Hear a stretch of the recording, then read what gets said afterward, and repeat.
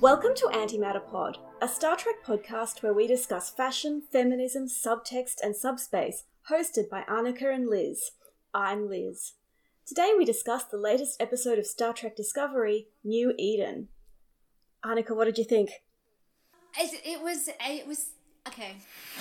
I finished the episode thinking that I was surprised it was already over. The first episode was a full hour of this season, which was long. Yeah. So this one was back to like the normal 42-minute mark, but it felt short. I don't know if it was because the first one was long or if it was the pacing of the episode. I'm not really sure, but I was like, oh, it's over. And I was surprised at that. I don't know why. It wasn't like there was something missing. I just was surprised that it was over.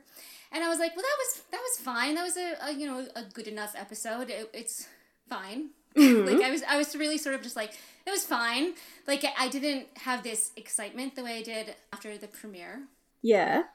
And then I went online and I watched it a little bit past start time. Yes. And I went online and I saw my entire Twitter feed just like it was the best episode of Star Trek in 20 years. And it was a return to true Star Trek form, and it was so Star Trek, and I was like, oh my god, what is wrong with me that I didn't have that reaction? Like, I really thought it was me, and I didn't know how to take it, and I was like, should I watch it immediately again and like figure out what it was that is so great? But at the same time, I was really bristling at this whole, it was great Star Trek, and this is what Star Trek should be, and as if like everything else that happened on Discovery was not. Yes. I didn't like that implication at all. It like really rubbed me the wrong way. I didn't say anything because I could tell that everybody who was saying this, it was coming from a really good place. They were complimenting. They were very positive. They weren't meaning to say anything negative about Discovery or anything else. It was just, that was how it came off to me. You get a bit defensive. Yeah. And so I think that everybody reacts to things in different ways, and everybody, connects to Star Trek or anything else individually, and all of that is valid. So I don't think that I'm really like a terrible Star Trek fan for not thinking this is the best episode of Star Trek ever. But I really, for the first day, was very much, I should rewatch it and be as rapturous as these people. Like, I felt like there was a poll and was like, which episode did you like better, Brother or New Eden? And I couldn't answer because I was afraid to choose Brother.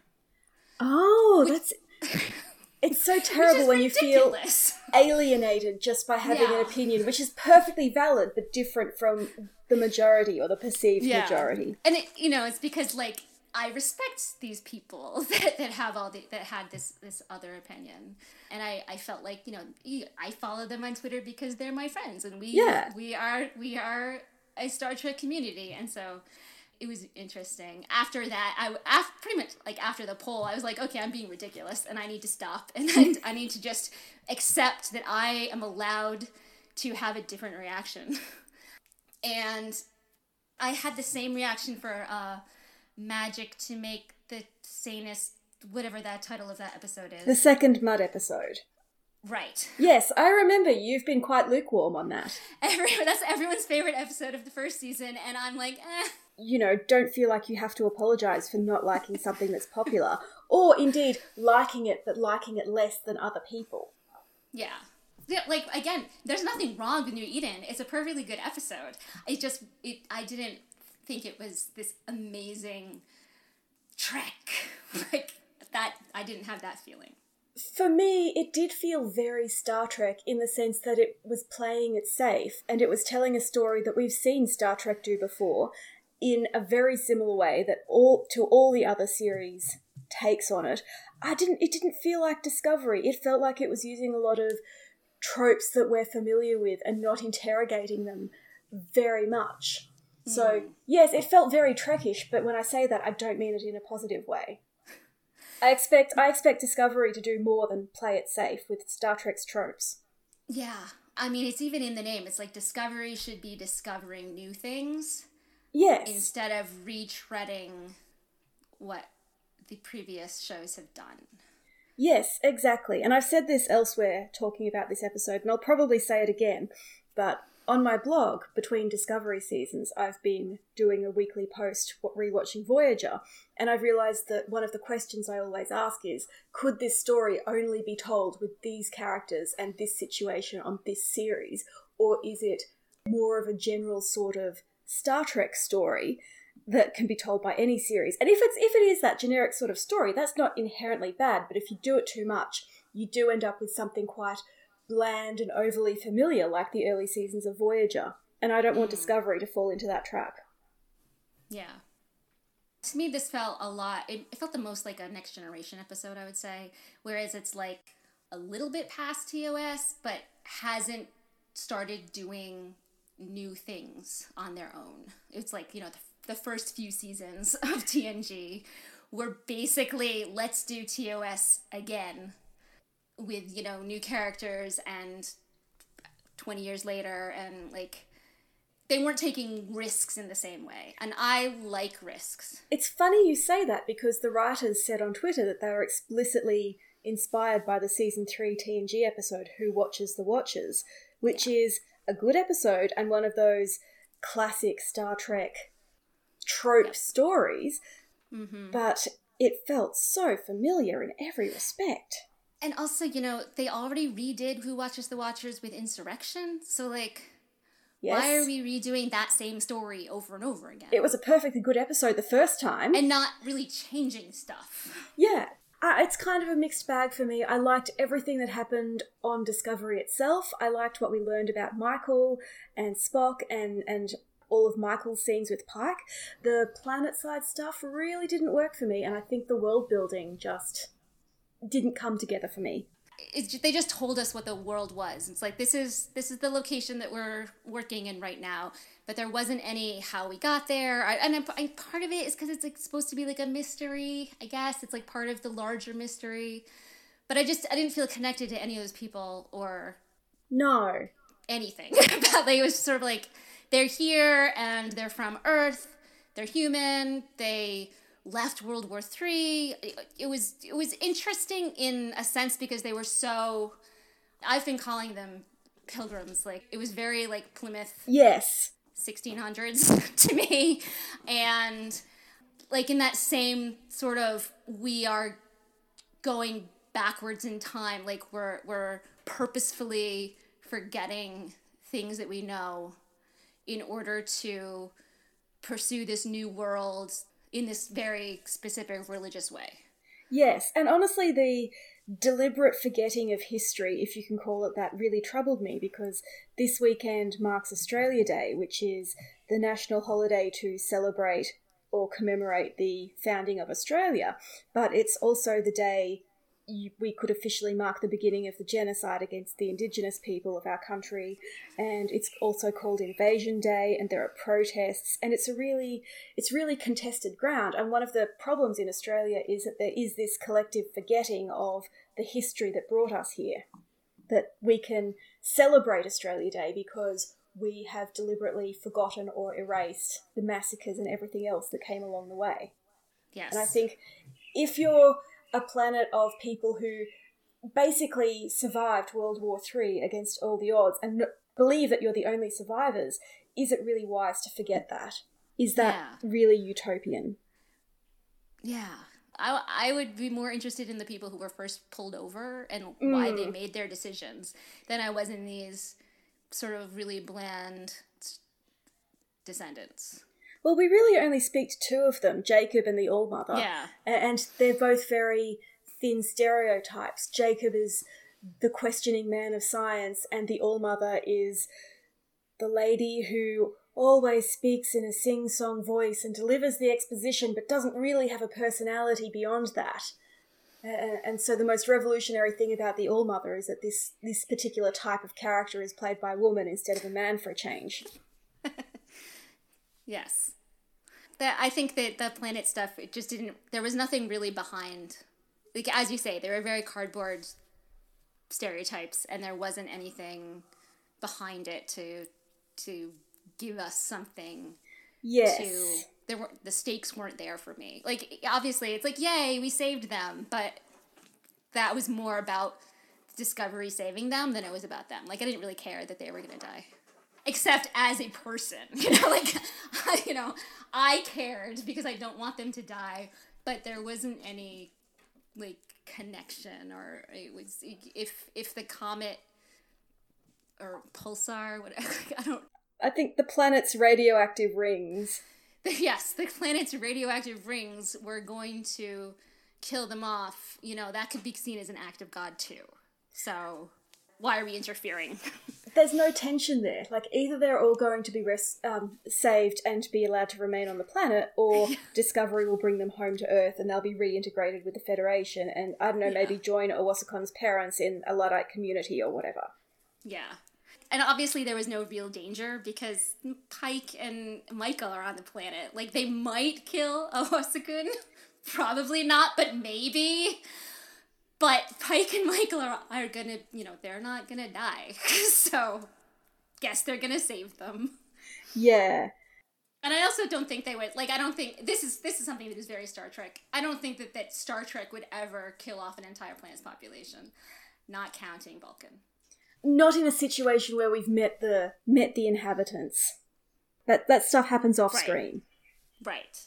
No, my other beef was, I think, if you're going to tell a story about religion versus science, or science versus faith, using human characters and human religions, you probably need to get a little bit deeper and braver with the depiction of religion than it did here. Because it just felt like, oh, they've mashed up a bunch of major Earth religions and Wicca, and that's completely peaceful, and there was no conflict, and there's no real... It just worked. Yeah, It was great. They just did it, and everyone agreed, and it was... like, I would love to live in that world.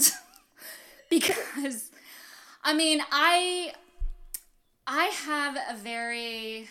eclectic religious background. Oh, yeah. My grandparents on one side were Episcopalian, and on the other side were Lutheran. And you would think that would be pretty much just both Protestant, both, like, closer to Catholic than other Protestants. But no, they were very different. And then my mother sort of wanted something that was, like, I always say that I'm the daughter of a hippie and a college professor. My mother was a flower child, like, literally. Oh, bless. And so she wanted a church, but she wanted a church that would be the hippie equivalent. Yeah. And she found a Congregationalist, which is funny because they, like, literally, the Congregationalists literally are Puritans. Like, they are the Pilgrims who came over in the Mayflower. That's the same religion. So you would think that they are not hippies. But, all these years later... They're totally hippies. Right. They're like the most liberal leftist. We had a lesbian minister way before it was a thing to have a lesbian minister. And then my father was basically agnostic. Like, he didn't really talk about it. This is the college professor. Yes. But he was very academic about everything. Like, we don't know, but probably there's no God. Like, that, that was his thing. But at the same time, his specialty, he was a theater professor, but his work was in shadow puppetry from Indonesia. Oh, wow. Specifically Bali, Indonesia, which is an extremely Buddhist island. Thanksgiving for my family was about inviting all of the college students who couldn't go home for the holidays. Oh my gosh, that's so because kind. They were from Indonesia. So it was a very international Thanksgiving. And so I get it. I get the idea of what they were going for in this in this episode, and I really like the idea, because if you do look at all of these different religions, I should also say my ex-husband was Catholic, so I Right. did that too. If you look at them all sort of like if you do a chart side-by-side comparison, there's so much that is the same. There's a lot more that's the same than is different. There is absolutely common ground, but like my dad is a very conservative Catholic. He goes to the Latin masses, and his wife, my stepmother, is a moderately liberal Muslim, and they have a very good marriage, but the differences are really important. And I think I just can't imagine a situation where you could combine all of these disparate religions, even the related ones, the Abrahamic religions. I think because they have common ground, it makes it even harder to combine them. And I'm uncomfortable with the idea that we should. Yeah. I went to Brandeis University for college, which is a very Jewish university. It was founded to be a Jewish university after the Holocaust. So it's like, yeah, exactly. You would lose so much of their individual identity by combining them, and I don't know what you would gain. Like, I guess harmony you would gain, but it seems like equality would be better than harmony, or like sort of acceptance. Yeah. I don't know. I just feel like I like the idea, but I'm more interested in seeing the people making the decisions than I am in that happened 200 years ago. Yeah, I feel like it's very Star Trek to say that a homogenized monoculture is better than one with difference and potential for conflict, but that's not very Star Trek in a good way. And I feel like this is one episode, this is almost a standalone episode, and there's not a lot of time for the world building and the detail that would involve, but I feel like this was a real missed opportunity. And of course, it's just so telling that this whole religion mashup still basically looks like Christianity. Right. In the white church, it was just like, come on, guys. Like, I realized that it's supposed to be that the church was what was transported, but it was still like, in 200 years, you haven't done anything to this other than add stained glass windows. That's extremely Christian of you. This story is not inherently bad, but the choices that were made along the way were very conservative. Star Trek does like to have this big picture. Yeah. And not really get into the details, not tell anyone how that happened or how we got there. It's just sort of like, wouldn't it be nice? I expected more of Discovery. Maybe that's where I went wrong. Yeah. Having said that, it has sort of opened new ground in that there is an implication that there are still Earth religions being practiced in the Federation, even if they are very much in the minority. And I think that's cool, because the implicit cultural erasure of a completely secular society has always troubled me. Yeah, again, there can be places for everybody, and that doesn't mean, like, again, there's a difference between it's something that takes over everything and something that makes space for everything. Yeah, that puts it really, really well. And this means I can keep my headcanon of the Pope waking up every morning, checking her email and trolling Kai Wynn. So I would watch that series. Thank you. Star Trek, blasphemy. All right, let's talk about what we did like, or at least let's move on from this. Well, I feel like I know Pike better now, and I feel like he is closer this week to the character of the cage. So I'm very happy about that. I can see that. He was he was, in the back of my mind throughout the episode, I was like, oh, he's being intellectual just like Liz wants. Yeah, yeah. Oh, look, he's quoting Shakespeare, and he knows all these little things, and his father was a college professor too. So I thought of you. Thank you. And your Pike. I think I'm still a bit ambiguous on him, but I think that's purely because he's not Lorca, and so it's been 2 weeks and he hasn't done a single thing that's shady or sketchy or in any way troubling. Most people would think that's a good thing. Most people are not me. Entirely fair. I'm also really liking Pike's relationship with Michael. I think she really does need someone in her life who can mentor her without being shady, sketchy, or trying to seduce her without actually expressing that. And Pike is doing a good job so far. Yeah, he's good at being the I don't even, like, I'm going to go with college professor here too. Like, come to my office hours and let's discuss the assignment. Because of his relationship to Spock, yes, which really came off it, like, obviously they have to have a close relationship in order to get the menagerie. Yes. So, like, I get it. But this, I was like, oh, wow, he is really someone that Spock trusts as captain, but also is, like, beyond Starfleet. A father figure. And right, which is something that Spock, I'm desperately needed when he joined Starfleet, I'm sure. I like that he, like, express it, like, he not what he doesn't say, like, I'm good friends with Spock, but through what he tells her, and the fact that he didn't tell her where Spock was right away, like, until she sort of met him halfway, he didn't let any of Spock's secrets out, and then he proved that, Spock told no one anything except for Christopher Pike. And so that means that he was the person that Spock trusted with this, what he was going through, and with please don't tell anybody. Like, it tells us a lot about Spock, but it also tells us a lot about Pike and his decency, which I appreciate. And because of that, by the end of the episode, Michael also opens up to him and puts her faith and trust in him. Yes, and it is back to that faith concept, which I think comes in a variety of ways, whether that's Pike saying he has to have faith in the mushroom drive, or Spock's trust in him, or the more traditional religious faith of the planet people. And I mean, like, every time Stamets goes into the spore drive, he has to believe that everyone's going to take care of him, and they all have to trust that he's going to be able to, he's capable of doing it, even though it's clearly taking a toll. There's a lot of playing on faith and trust. And pixie dust, no. A little bit of pixie dust.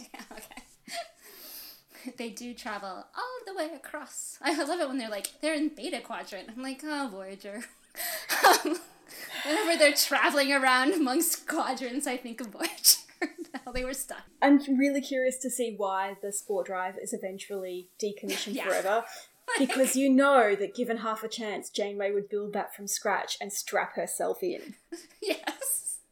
Along the way, we learn that Spike has checked himself into a psychiatric hospital. So I figured he was, like, doing a hippie backpacker tour, basically. Right, yeah. I could absolutely see, like, a spiritual getting in touch with the red signals or whatever. Like, I have to get away from technology in order to... But no, I guess he tried that for a week and it didn't work out. So how long has he been in? I'm very confused as to the time. I have no idea how much time has gone by since the war. Me neither, but it seems... I don't know what's going on. Like, obviously, the Enterprise had to come back to Federation space before Spock could go on leave and then check himself into the psychiatric hospital. It's possible that several weeks passed between L'Rell getting the hydro bomb on Kronos and the medal ceremony. That would make sense. That does make sense. But I wish I knew, I guess, is the answer. I don't understand the timeline entirely. But no. I guess it's not important. I guess that's what we're supposed to take from it, is don't worry about these details, which, again, but we do. We're Trekkies. I know, it's weird. But yeah, so I'm interested in Spock's experiences there. Yes. What he's doing. I'm rather curious that it was presumably still the war, the middle of the war, when he turns up and he's like, well, I'm a very highly qualified officer, but I'd like to voluntarily check myself in, if that's okay. Like, can you do that in that situation? Yeah. I don't know. I'm not saying that he shouldn't seek mental health care when he needs it. I just think that seems very dramatic given the circumstances.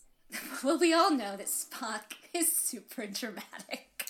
He gets it from his mom. Anyone in Sarek family, they are all ridiculously dramatic. And Spock is certainly not, I mean, first of all, of course he didn't tell his family. He would never. No. No one's surprised about that. But at the same time, he did leave a message that only members of his family would be able to find. I know. So it's like, oh, Spock, he's so Spock all the time. He's of two minds constantly. I wish Dr. McCoy was around to make fun of this, but since he's not, I have to do it instead. You green-blooded, pointy-eared, sappy idiot. Just talk to your family. Just do it. Yeah. Your mum will understand. Just silly boy. I mean, I know that it's his Vulcan upbringing that he's not supposed to show all of his feelings. But what if he tried? Yeah, but maybe if you're at the point where you're like, I'm going to check myself into the mental hospital, maybe it's okay to show your feelings. If you're already acknowledging that there's something wrong with you, just do it. Just let it all out. Like, clearly he's not going to call Sarek. He's definitely not going to call Michael. Is it possible that Amanda did know all along and just hasn't told anyone else in her family? I suppose it's possible. I just want Amanda to have stuff to do that's separate from Sarek. I just want people to talk to each other. I'm a big proponent of communication. Okay, but you know what family we're talking about, right? Yes. It's another 10 years before Spock and Sarek will be on speaking terms. Oh, dear. Oh, well. We learn more about Awashakon. We do. I mean, both Awashakon and Detmer got, like, backstory of these. Yeah. And Pike, I should say. Also, like, we learned more about all of them. And that was great, but sometimes it felt a little clunky. It did not feel particularly organic, particularly Detmer's, I've had my pilot's license since I was 12. That really felt shoehorned in. Yeah, I'm glad that I love character building. And I think I like, it's not poorly done, but clunky character building more than no character building. But I always just sort of like, this could be polished. Yeah. I also feel a bit like, well, I thought these characters were cool before they had names. So, like, maybe I think I'm just being contrarian again and feeling like I don't need them to have personalities or backstories. I like them already. Unlike you people who need to have it spoon-fed to you. But I think that's also because I'm very defensive of Michael's role as the protagonist, and I keep worrying that this ensemble focus will take away from that, even though it continues not to. I don't think it's going to. I don't think so either. I don't know. But, it just seemed a little bit like, I don't know. It was cool that she got to go down on the away team, and it was cool that she had a reason to go down on the away team. But again, it's sort of like they said this is what this is her backstory. She grew up in a Luddite group collective, a Luddite collective. They're also atheists. I don't think Luddites were intrinsically religious, were they? They were being displaced by the Industrial Revolution. When the ones that you think of today are more religious, like the Amish or the Mennonites. Mennonites, thank you. So it was interesting, but those two things, and then she does get to let them out of the trapdoor through her great magnet knowledge that doesn't require any kind of electricity or contraptions. So it was great, but it was also sort of like I don't know. It didn't seem like it was. You said organic. It didn't seem organic. It seemed very like we created this situation for her to show this because we didn't want to just tell you. We wanted to show you as well, and like which is normally a good impulse. Yeah, but... which is not bad, but I don't know. It just seemed weird. I don't. It could be a pacing thing because I just really felt like nothing really happened in this. Like this episode was just sort of like things would sort of throw out. I don't know. it was weird. I had weird, things just kept sort of happening and not resolving. I don't know. No, I had the same feeling. It was hard to keep track of the progression of the plot. Yeah. I'm being so down on this. But we're having such a good time dissecting it, and I think that's what's important. And I don't think it's a bad episode. I just think that it had a lot more details that I liked than execution. Yeah. It had better ideas than stuff that happened. Yeah, it felt like a draft. Yeah. Which is worrying this early in the season. Yeah. But I also note that with the exception of Alex Kurtzman, the writers are all new to Discovery as well. So that might be part of it. Yeah.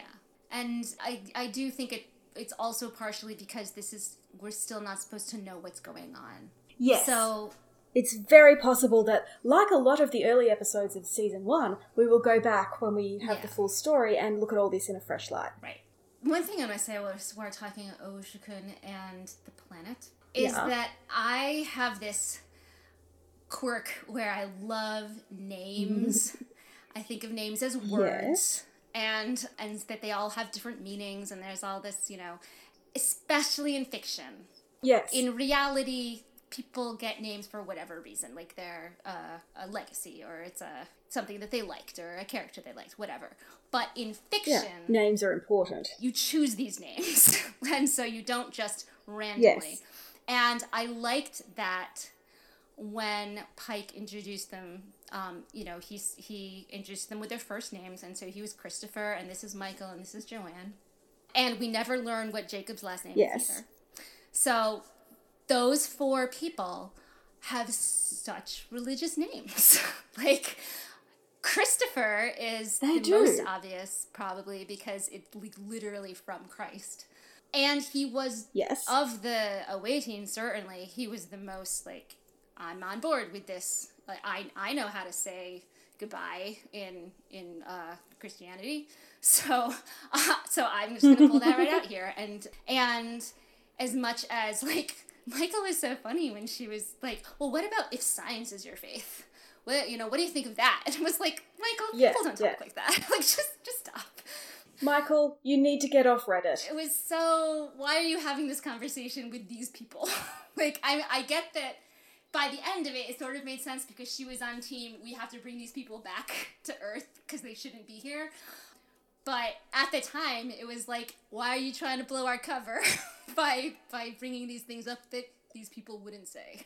It just seemed weird. I think that was part of her motivation, and also she's slightly freaking out, not just by the Angel, because she's seen much creepier and weirder and stranger things in her life, but that Spock knew about the red signals before they happened. And if she's now seeing the Angel too, and he's in a psychiatric hospital, I'd be a little worried. Yeah, I think she's not outright having a crisis of faith, but this is not the time to confront her with religious concepts because she's not in the place to deal with them. But Michael is an archangel, so that's certainly a religious and Christian name.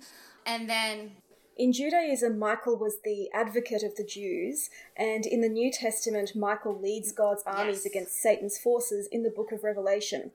I'm reading from Wikipedia. I'm Catholic. We don't do Revelation. And then Joanne is another variation on Joan. And I'm going to go with the most famous Joan is, Jeanne d'Arc, who is a saint and, was another soldier for Christ. So there's a theme here. And then Jacob is a very Jewish name, a very Old Testament name. Thematically, it's interesting to look at those choices. I can add something to that, though. Gabriel was also an archangel. Or is. I can't speak to his whereabouts right now. That's why I shipped them. I was really into the idea that Michael and Gabriel had to be connected. You were not wrong. It was like OTP Archangel. Yeah. I definitely agree with that connection. And I also think that it's not like we're supposed to forget about him. He's not important to the story right now, but I also think that there are still parts of, the first episode was very, Lorca is still hanging over us all. Absolutely. So I think we're supposed to keep up with that. I'm actually a little concerned that all this talk about the mycelial network bringing people back, that they could specifically bring Mirror Lorca back because he died with a sword through the chest being disintegrated by the mycelial. Yeah. And I don't want that guy back. I want Prime Lorca. I'm done with Mirror Lorca. He's had his chance. Yeah, let's talk about how the mycelial network is bringing people back. Tilly has a ghost friend. It could be a ghost. It could be the spore that dropped into her shoulder last season. It could be the dark matter asteroid. It could be the two of them interacting. Maybe she had a head injury and too much coffee. Yeah, it could be any of those. It's probably not the last option, but I'm just putting it out there for the sake of... If you think about it, it's sort of like, because Stamets told her that he saw Hugh, and so, like, she had that in her head. Yes. When she had this head injury. So it makes sense, and I don't know why this particular person that she didn't even really recognize right away. That to me suggests it's either the mycelial network trolling her or it is just her subconscious. Yeah. I mean, I think I would prefer, like, as much as I don't want Tilly to be damaged or needing to go to the psychiatric hospital too, I worry about the mycelial network bringing more than Hugh back. Like, I get that we're gonna get Hugh Culber back, but if it's like you can bring anybody back, that's a problem. We want death to have some meaning, even in this universe. Yeah, it's with all the religious stuff going on in this discussion, I'm just against reincarnation in any way. Sorry. Maybe as new people, but I am just like, ooh, I don't want that to happen. I would rather she be a figment of her imagination in some way. Or I will take a message from the mycelial network or the asteroid or both, rather than literally the dead coming back to life. And I'm sure it is more than just Tilly's dead friend or childhood acquaintance, because I didn't really have a relationship beyond briefly being childhood friends before Tilly changed schools. What is the point of literally bringing this girl back? Whereas if she's the manifestation of something else... Again, she didn't recognize her right away, and two, she didn't know she was dead. So it's like they weren't close, clearly.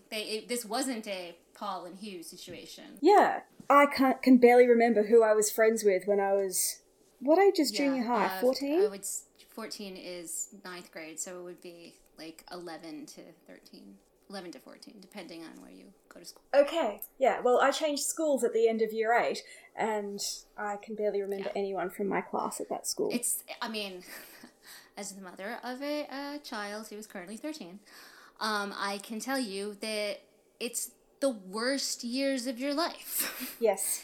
And all of my memories of middle school are terrible. It's like I was miserable the whole time. And whenever I tell people, whenever I ask people that, they would say the same thing. It's like, oh, my daughter doesn't like school right now. And they're like, yeah, it's middle school. And it's interesting that she's from that period because no one has good memories of that I have encountered. I joke that I write middle grade fiction, not young adult, because I'm still coping with the trauma of being 12 years old. Exactly. And she's not remembering her, again, she's not remembering her as 12. She's remembering her, I guess, as the age she was when she died? I don't... Like, she died in the last couple of years, so I'd say she's about Tilly's age, give or take. Like, not someone who seems out of place on Discovery. It's an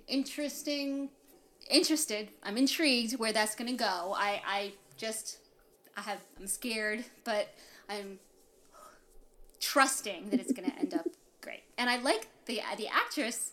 It was a good performance. It was I was like, who are you? Tell me more about you. Yes, tell me everything else you've been in. So I don't think it's bad, and I'm not upset in any way about what might happen. I just was, when it first, and it's sort of like the scene where Tilly runs one way and then runs the other way, and May just sort of watches. I was like, you're not real.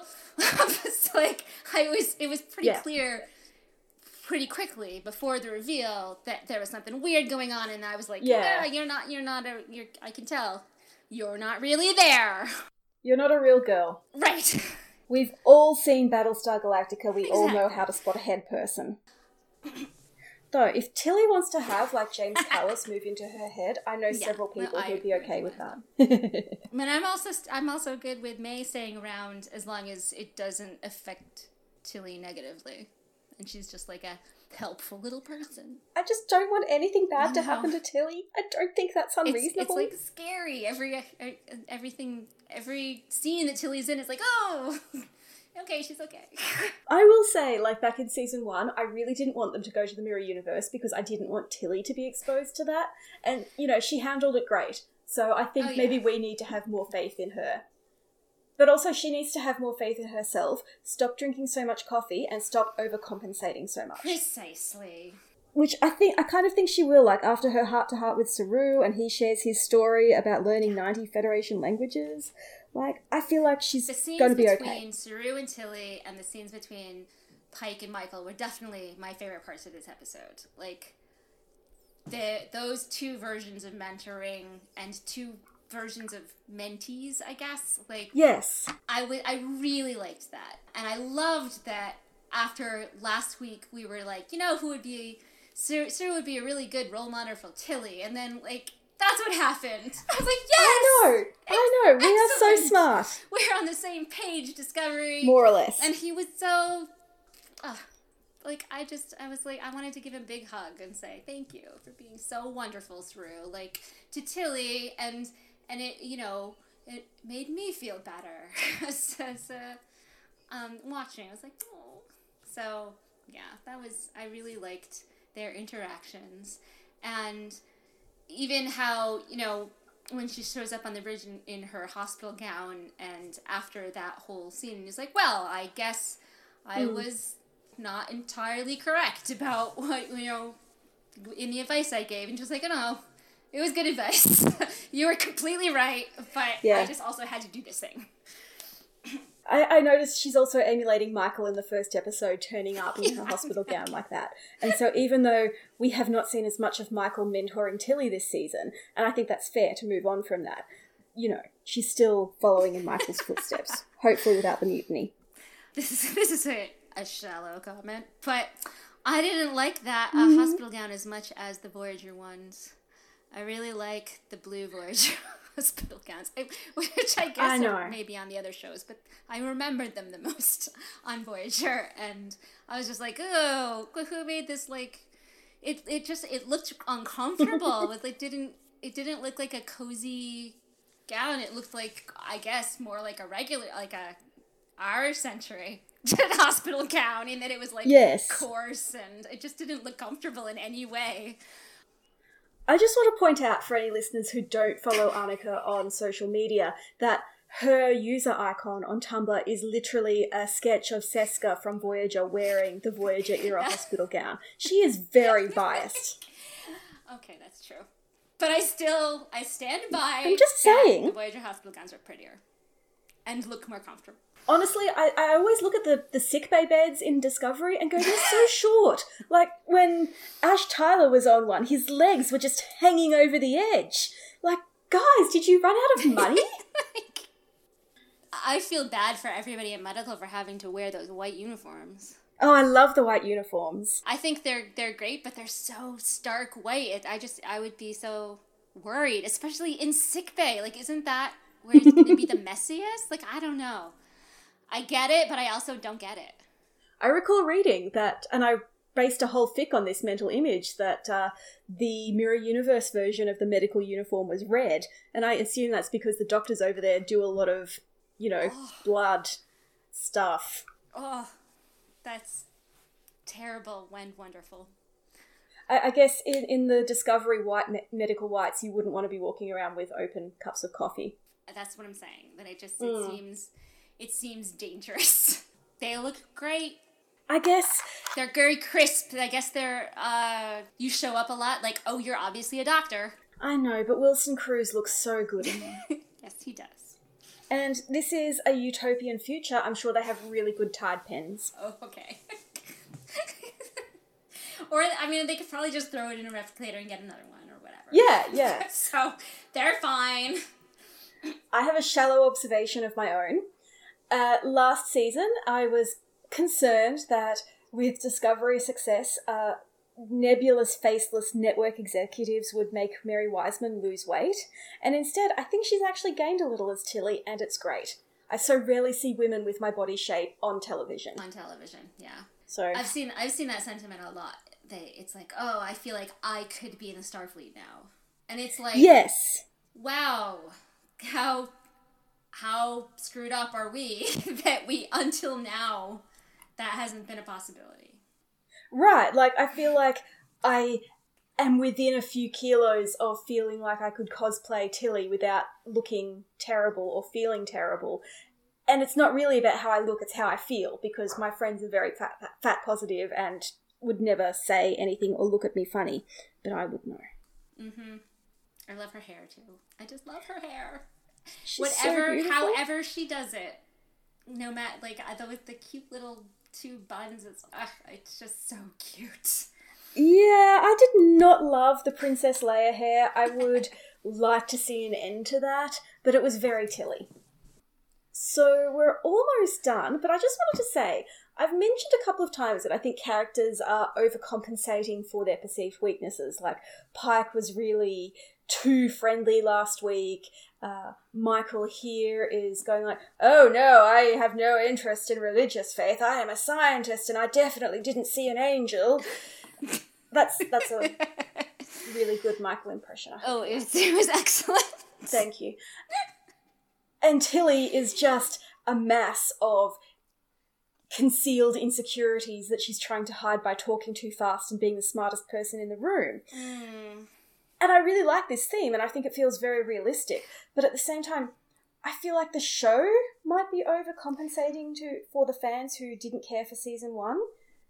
Yeah. I just want to say one thing, that just because the way you said that, what came into my head was, oh, well, and Detmer's I've had a pilot's license since I was 12 totally fits in with this theme. So even though it stood out, it's like, oh, now I see that it was part of the plan. I get it. So, yeah. It's defensive.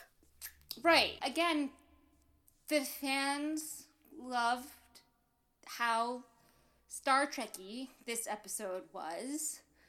So maybe the writers, like, I'm gonna say I'm never against quote unquote fan service, because, like, I'm against fan service for the sake of fan service, but fan service for, like, I'm telling the story and we can choose A or B, and B people will like more. Like, why not choose B? Yeah, exactly. So yeah, I don't know.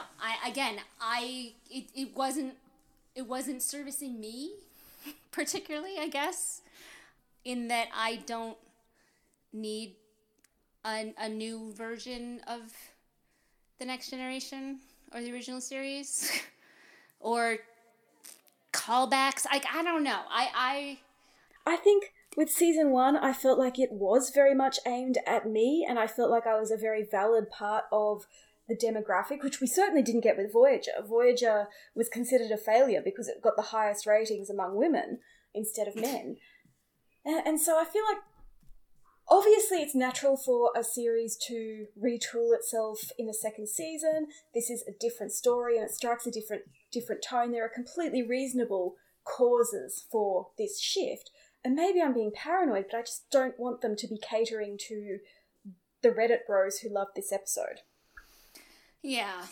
And I mean, I don't go on Reddit, so I don't know about the Reddit bros, but I do need to stop. Like, the people that I know that really love this episode are people who also love season 1, and people who are vocally for Discovery, and for the characters, and love Michael, and, you know, as the protagonist, and think that she's not only an amazing character, but also important to have in this moment of time, of our actual present. Yes. And certainly there was one Reddit bro who was like, that's it, I'm out of here. This show is too feminist to be Star Trek. And I was like, thank you. You have restored my love, like strengthened my love for this show. And to wrap up, I will say, this may have been Star Trek that played it very, very safe, but it's also the first time we've seen this particular story with a landing party where the women outnumbered men. Uh-huh. And 2 black women. Yes! And neither of them died, which is a big step forward for Discovery. Mm-hmm. That's sad. But yes, yay. And Pike listened to both of them and gave both of them opportunities to prove to him that to argue against his decision, and he listened. Yes, and even though ultimately Michael disagrees with him but follows his orders anyway, it's not portrayed as a situation where, oh, the white man was right all along. It was a case of Michael learning from her past mistakes and trusting, which she has always struggled to do. And whereas compared with other media, and I'm calling out Doctor Who here because that's where I'm most familiar with the dynamic, but there are many cases in that series where any situation where young black women are working alongside an older white man, there's an uncomfortable dynamic. And I didn't feel that here. I guess I would wait, before I sign off on that opinion, I would like to hear from actual women of colour. Yeah. But that's my instinct. Okay. Outro? Outro. Here we go. Beautiful. Thank you for listening to Antimatter Pod. You can, in fact, rate and review us on iTunes. 5-star reviews help make us visible to the algorithm that rules everyone's lives. You cannot support us on Patreon or like us on Facebook. You can find us online at antimatter.tumblr.com, including links to our social media and credits for our theme music. Please send vaguely positive thoughts in our direction, and join us next week for more discovery. Did you mean antimatterpod.tumblr.com? Yes, what did I say? You said antimatter? Whoops. Okay, I'll try again. No, we don't need to. I liked that. Have a great week. I'll see you online. Okay.